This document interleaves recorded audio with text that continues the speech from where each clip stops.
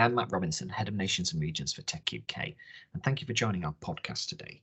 Throughout this series of podcasts, we're going to be speaking with different people across the UK's tech space, and it's an opportunity to get behind the company name or brand and find out a little bit more about what people are doing, who they are, what they're working on, and what an exciting, interesting space the tech sector is, and to look at the impact it's having on people's lives, on companies, on different parts of the UK. So without further ado, let's meet our guest today.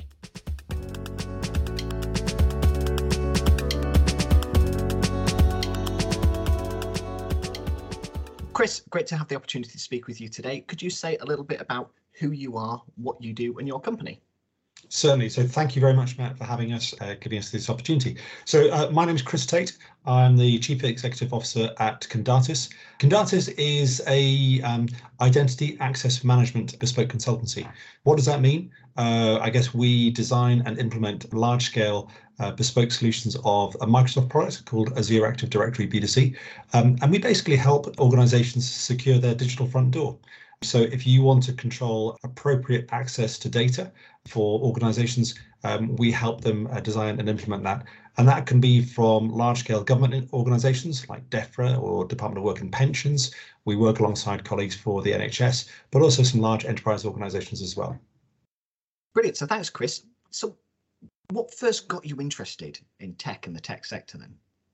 So I've had quite a varied career. At the start of that, nearly 30 years ago, I was in the Royal Navy as a helicopter navigator. So learned how to look at radar and telecommunications, how weapon systems worked, and the hardwiring around that. And whether it was the principles of aviation or details of sort of radar and telecommunications and mathematics, that was the first sort of intro. And I guess after 8 years of that, it was working out how technology could not only be provided in a defense environment, but also to enable connectivity. And so over the time, it's looked at microwave radio links to scanning ophthalmoscopes for eye health, even sending data through light. So I think I've always then had a thirst for sort of breaking the boundaries and finding out how technology can aid and assist in sort of general living. Absolutely. And I mean, you'll have seen some huge changes in that technology in that time as well that's affected you and your business, I imagine. No, absolutely. So in some aspects, it's been a case of technology getting smaller and lighter and faster when we look at semiconductors and Moore's law. But I guess in the software space, particularly around identity, it's moving everybody from on-premise to on-cloud, working with large cloud solutions providers. But now considering the advent of decentralized identity, and in some ways putting the identity journey or the whole sort of internet capability back in the box of giving that power and capability back to individuals rather than it all being centralized with large corporates. So thinking about you and your work day, so what does a normal work day look like for you, Chris? Gosh, is there ever a normal day? I think in the last 2 years, we discovered that normal has a completely new connotations.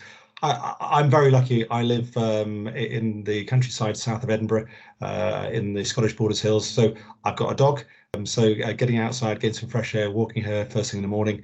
My kids have all left home to their university and working. So my wife and I have a slightly quieter house. And then it gets stuck into it. The power of Microsoft Teams has been amazing the past couple of years. We can make connections really easily. I'm in the office a couple of days a week, but there's a lot of dealing with my colleagues. I think the job of a CEO is spinning many plates, being the jack of all trades and master of none. And then getting in touch with clients and partners. I've really enjoyed the past 2 weeks actually getting out, going down to London, meeting with colleagues from Gartner, from Microsoft, from large organizations, and guess helping them provide solutions. It's difficult to try and get the work-life balance right. I think the one thing as a CEO, the work never stops. But yeah, certainly trying to wrap up of an evening, maybe try and go for a run on the hills or get out on my bike, get a bit of fresh air. And then, yeah, like everybody else, binge on those box sets. And I think we've spoken to a number of tech leaders, people who are CEOs, through to new starters in the tech sector. And actually, so many of them have said well-being. And you mentioned it there, getting out, actually getting some fresh air, walking out with the dog, that time to escape from work and maybe think. For a CEO, that would seem incredibly important as well. And do you iron out that time, so carve it out in your own day and make sure that happens, or is it trying to squeeze it in? It's a tough one, to be honest with you. My wife sort of she does yoga and she's really good. I can barely touch my toes, but getting out, I think it's that mindfulness. And you're absolutely right. I don't tend to listen to music or do anything, and I'm quite a solo sort of exerciser. But in some ways, it's that whole sort of Zen thing, is that it lets your mind assimilate what's happened through the day, and you can sort of deal with stuff. Strava has been a great app for that. So I like using Strava just to sort of map my runs, make sure I know, I'm achieving what I want to achieve. I guess I haven't been as good getting out as often as I'd like, but it's always that, like, let's get out for a run, let's get out on the bike, let even just go for a walk sometimes is what we need. I guess the other thing on mental health is we have focused on a business on that quite a lot. So we've got mental health first aiders, and we've been looking at how we can facilitate that for our staff to give them that space, and they're not, rather than working from home, they're not living at work. Just, I'm keen to probe that a little bit more, actually, Chris. See that mental health first aiders. What have your colleagues responded like to that? Have they taken that on board? Has that been something that people have really embraced? Have you had to try and persuade them and coax them on this? No, it's been really exciting. 3 people volunteered. We're only an organisation of 40 people, but 3 people volunteered for that. We've had breakout sessions every other Thursday for managers to just consider how we help lead and manage our teams. We've been looking at flexible working arrangements just to make sure that people understand those peaks and troughs that we all go through. And also we've done some online fitness courses for people, including Pilates and some sort of just general aerobics, to try and make sure people understand that taking time out in the middle of the day or just taking a break from your screen is really important to get that sort of work-life balance. So thinking about you then, what are you currently learning, working on? What's currently driving you?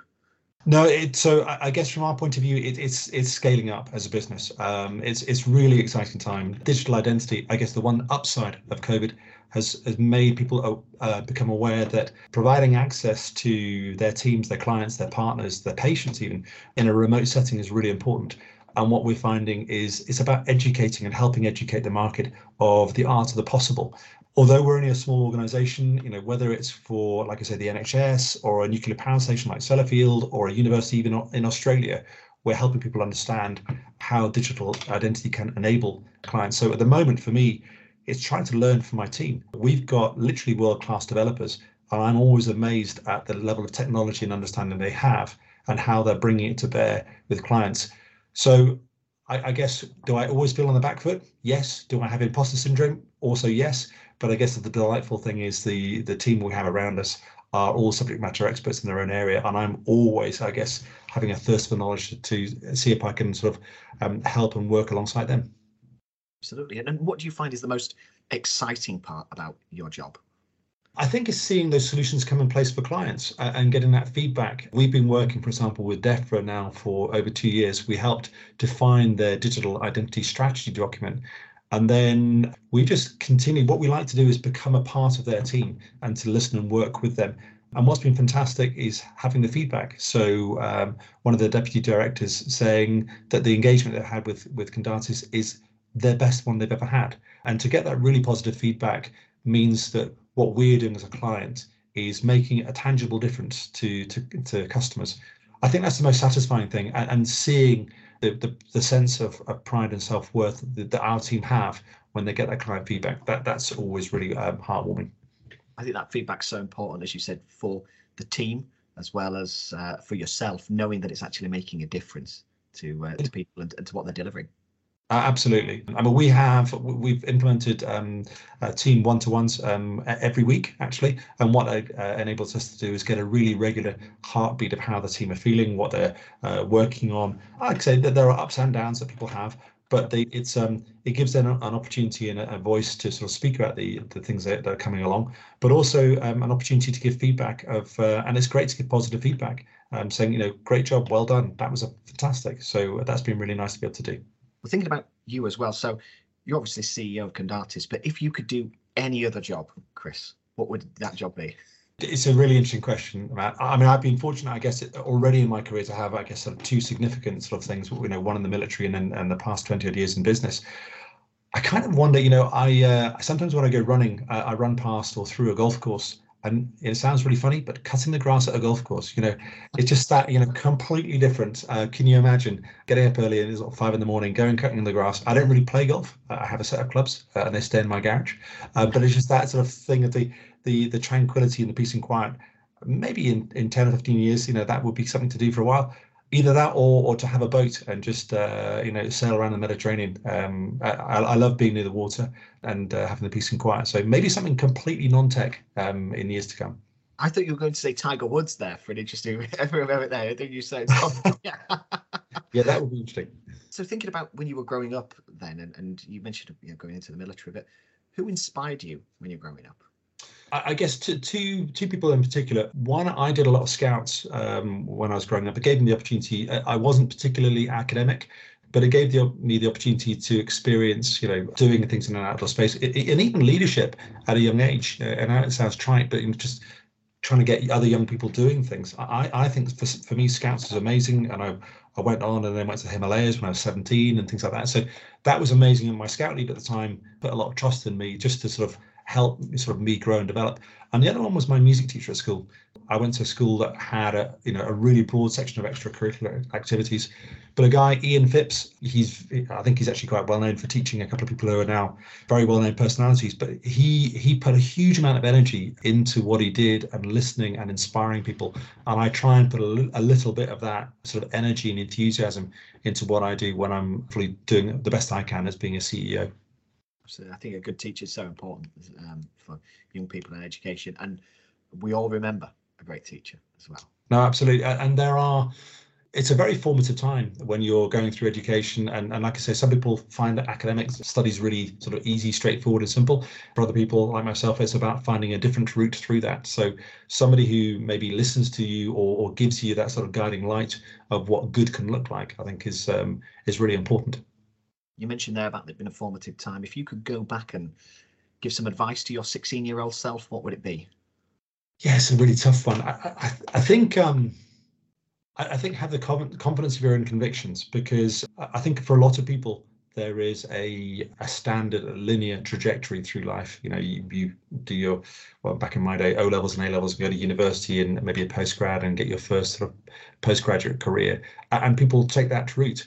But you see amazing world leaders like sort of Richard Branson or Elon Musk who don't necessarily follow a linear trajectory. So it's, at 16, I think you have a lot of self-doubt, thinking, am I doing the right thing? But actually go for it. Have a go at things. Try. To fail actually is not a bad thing. And I think in the UK, sometimes we look at failure as a negative. I think maybe our colleagues across the water in the States have a different view on failure, that actually to fail, you find a lot about yourself. So sometimes being acceptance of failure and bouncing back from that would be interesting. But I think I see it with my children these days, who are all young adults. There's so much pressure in social media to always be seeing, to be on top of things, whether it's on Instagram or Snapchat and things. And I think sometimes to have a little bit of the acceptance of your own vulnerability and that you're not going to get it right, but to be confident in that, and you'll find a good way through it. I think that's really great advice, because we know that actually you can learn from those failures, and it's what you learn that improves you as an individual, as a leader, as a business as well. So I think that's great advice. Now, thinking about you, Chris, and you were saying about your day and going out on a run, so I think I might know what the answer is, but we'll see. What's the piece of tech that you couldn't live without or has changed your life? I guess on an everyday basis, I use a Microsoft Surface, and it is fantastic. I got one about 8 years ago, and I always having had a laptop. I love a laptop, but actually a Surface, it's so small and light, and you just pop it in your bag and it's portable. But I guess that's kind of a worky thing. What I did invest in for a significant birthday just over a year ago is my first smartwatch. So I've got a Garmin Fenix Success. I have very slim wrists, so a small watch, but it's amazing. It does everything from telling me how little sleep I've had, what my heart rate's doing, and can map my runs. And I was running up in the Cairngorm Mountains a few weeks ago, and it even did my navigation for me, sort of saying, well, I've done like 20 odd kilometers. I said, you've only got another 14 kilometers to go. I was like, oh God. So no, I love this. And it's funny, my wife got a similar one and I recommended it to a colleague. So yeah, I'm not on any sort of commission, but I've got to say the Garmin watches are fantastic. There we are. Other watches are available. I should I'm sure they are. And thinking about the tech sector then, so, what tech innovations or areas of tech do you think are going to be the most exciting or interesting or change lives the most over the next 10 to 20 years? You hear people who have titles of like futurologists, and you see companies. I've been lucky enough to be in Silicon Valley a couple of times, and you see the amount of investment organizations are putting into what might come down the track. I think the metaverse will happen. There's a huge amount of speculation of what's going to happen, and it's funny. My youngest son loves the book Ready Player One, which maybe gives an insight to what that might look like. For me, that's both an opportunity, but also quite a scary place. I personally love the great outdoors and being present and being in a real space.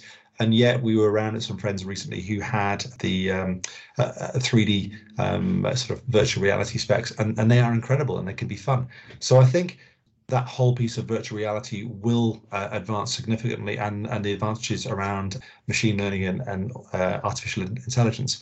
But I guess the one that I see making the most difference to humans and individuals themselves is the whole technology around decentralized identity and distributed identity, because what we're seeing right now are, for a long time, we've been reliant on logins and passwords and trying to make sure that we remember them and have them stuck under a table or put under a phone or something, or then reliant on huge organizations like Google or Facebook giving us access to things and I guess profiteering from our own identity. And in some ways, what I'd like to be able to do is to help enable a transformation of that, in which people can hold data just like they do their current wallet or your passport. You're issued with it by the UK government or whichever government, and you choose to show your passport, your driving license to whomever you like to prove how old you are, which country you're from. And it would be great to suddenly say, well, actually, rather than that being reliant on a large scale corporation, you hold that data yourself and you can make it available for people, whether it's for accessing the metaverse, whether it's for getting into a bar to show you're 18 or 21, or to board a plane, or to access medical services. And we've had discussions with people in the UK, with people spun out of MIT or in North America, and the whole piece of how digital identity can suddenly become maybe back with the individual and they own that rather than it being owned by somebody else, I think could be really transformational for how people approach and feel about the internet. And I'm just going to probe a little bit further there, Chris, if that's okay, which is, we talk about data so much and people being empowered by their own data. I think you said it there, getting hold of their own data, understanding their data. Do you think people really understand their data at the moment?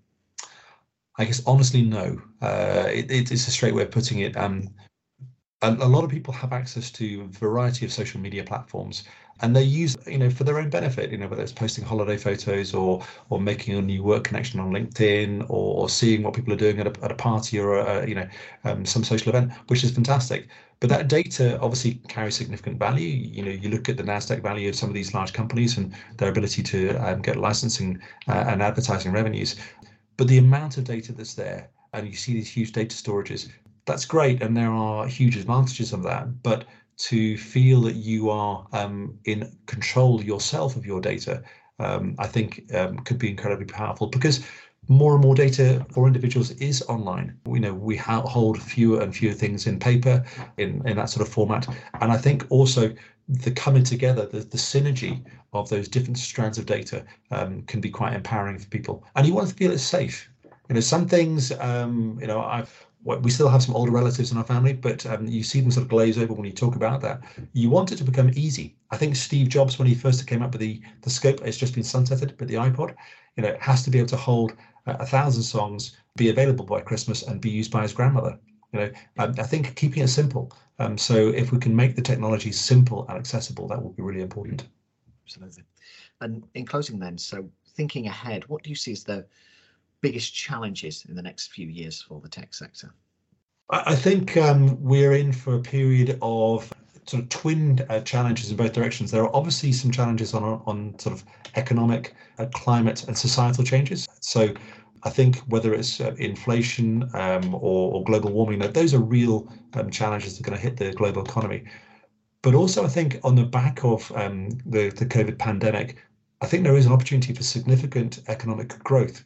And with that, I think it's going to be different. The UK has already transitioned significantly from a manufacturing sector into a service sector, and software that's a service that we provide.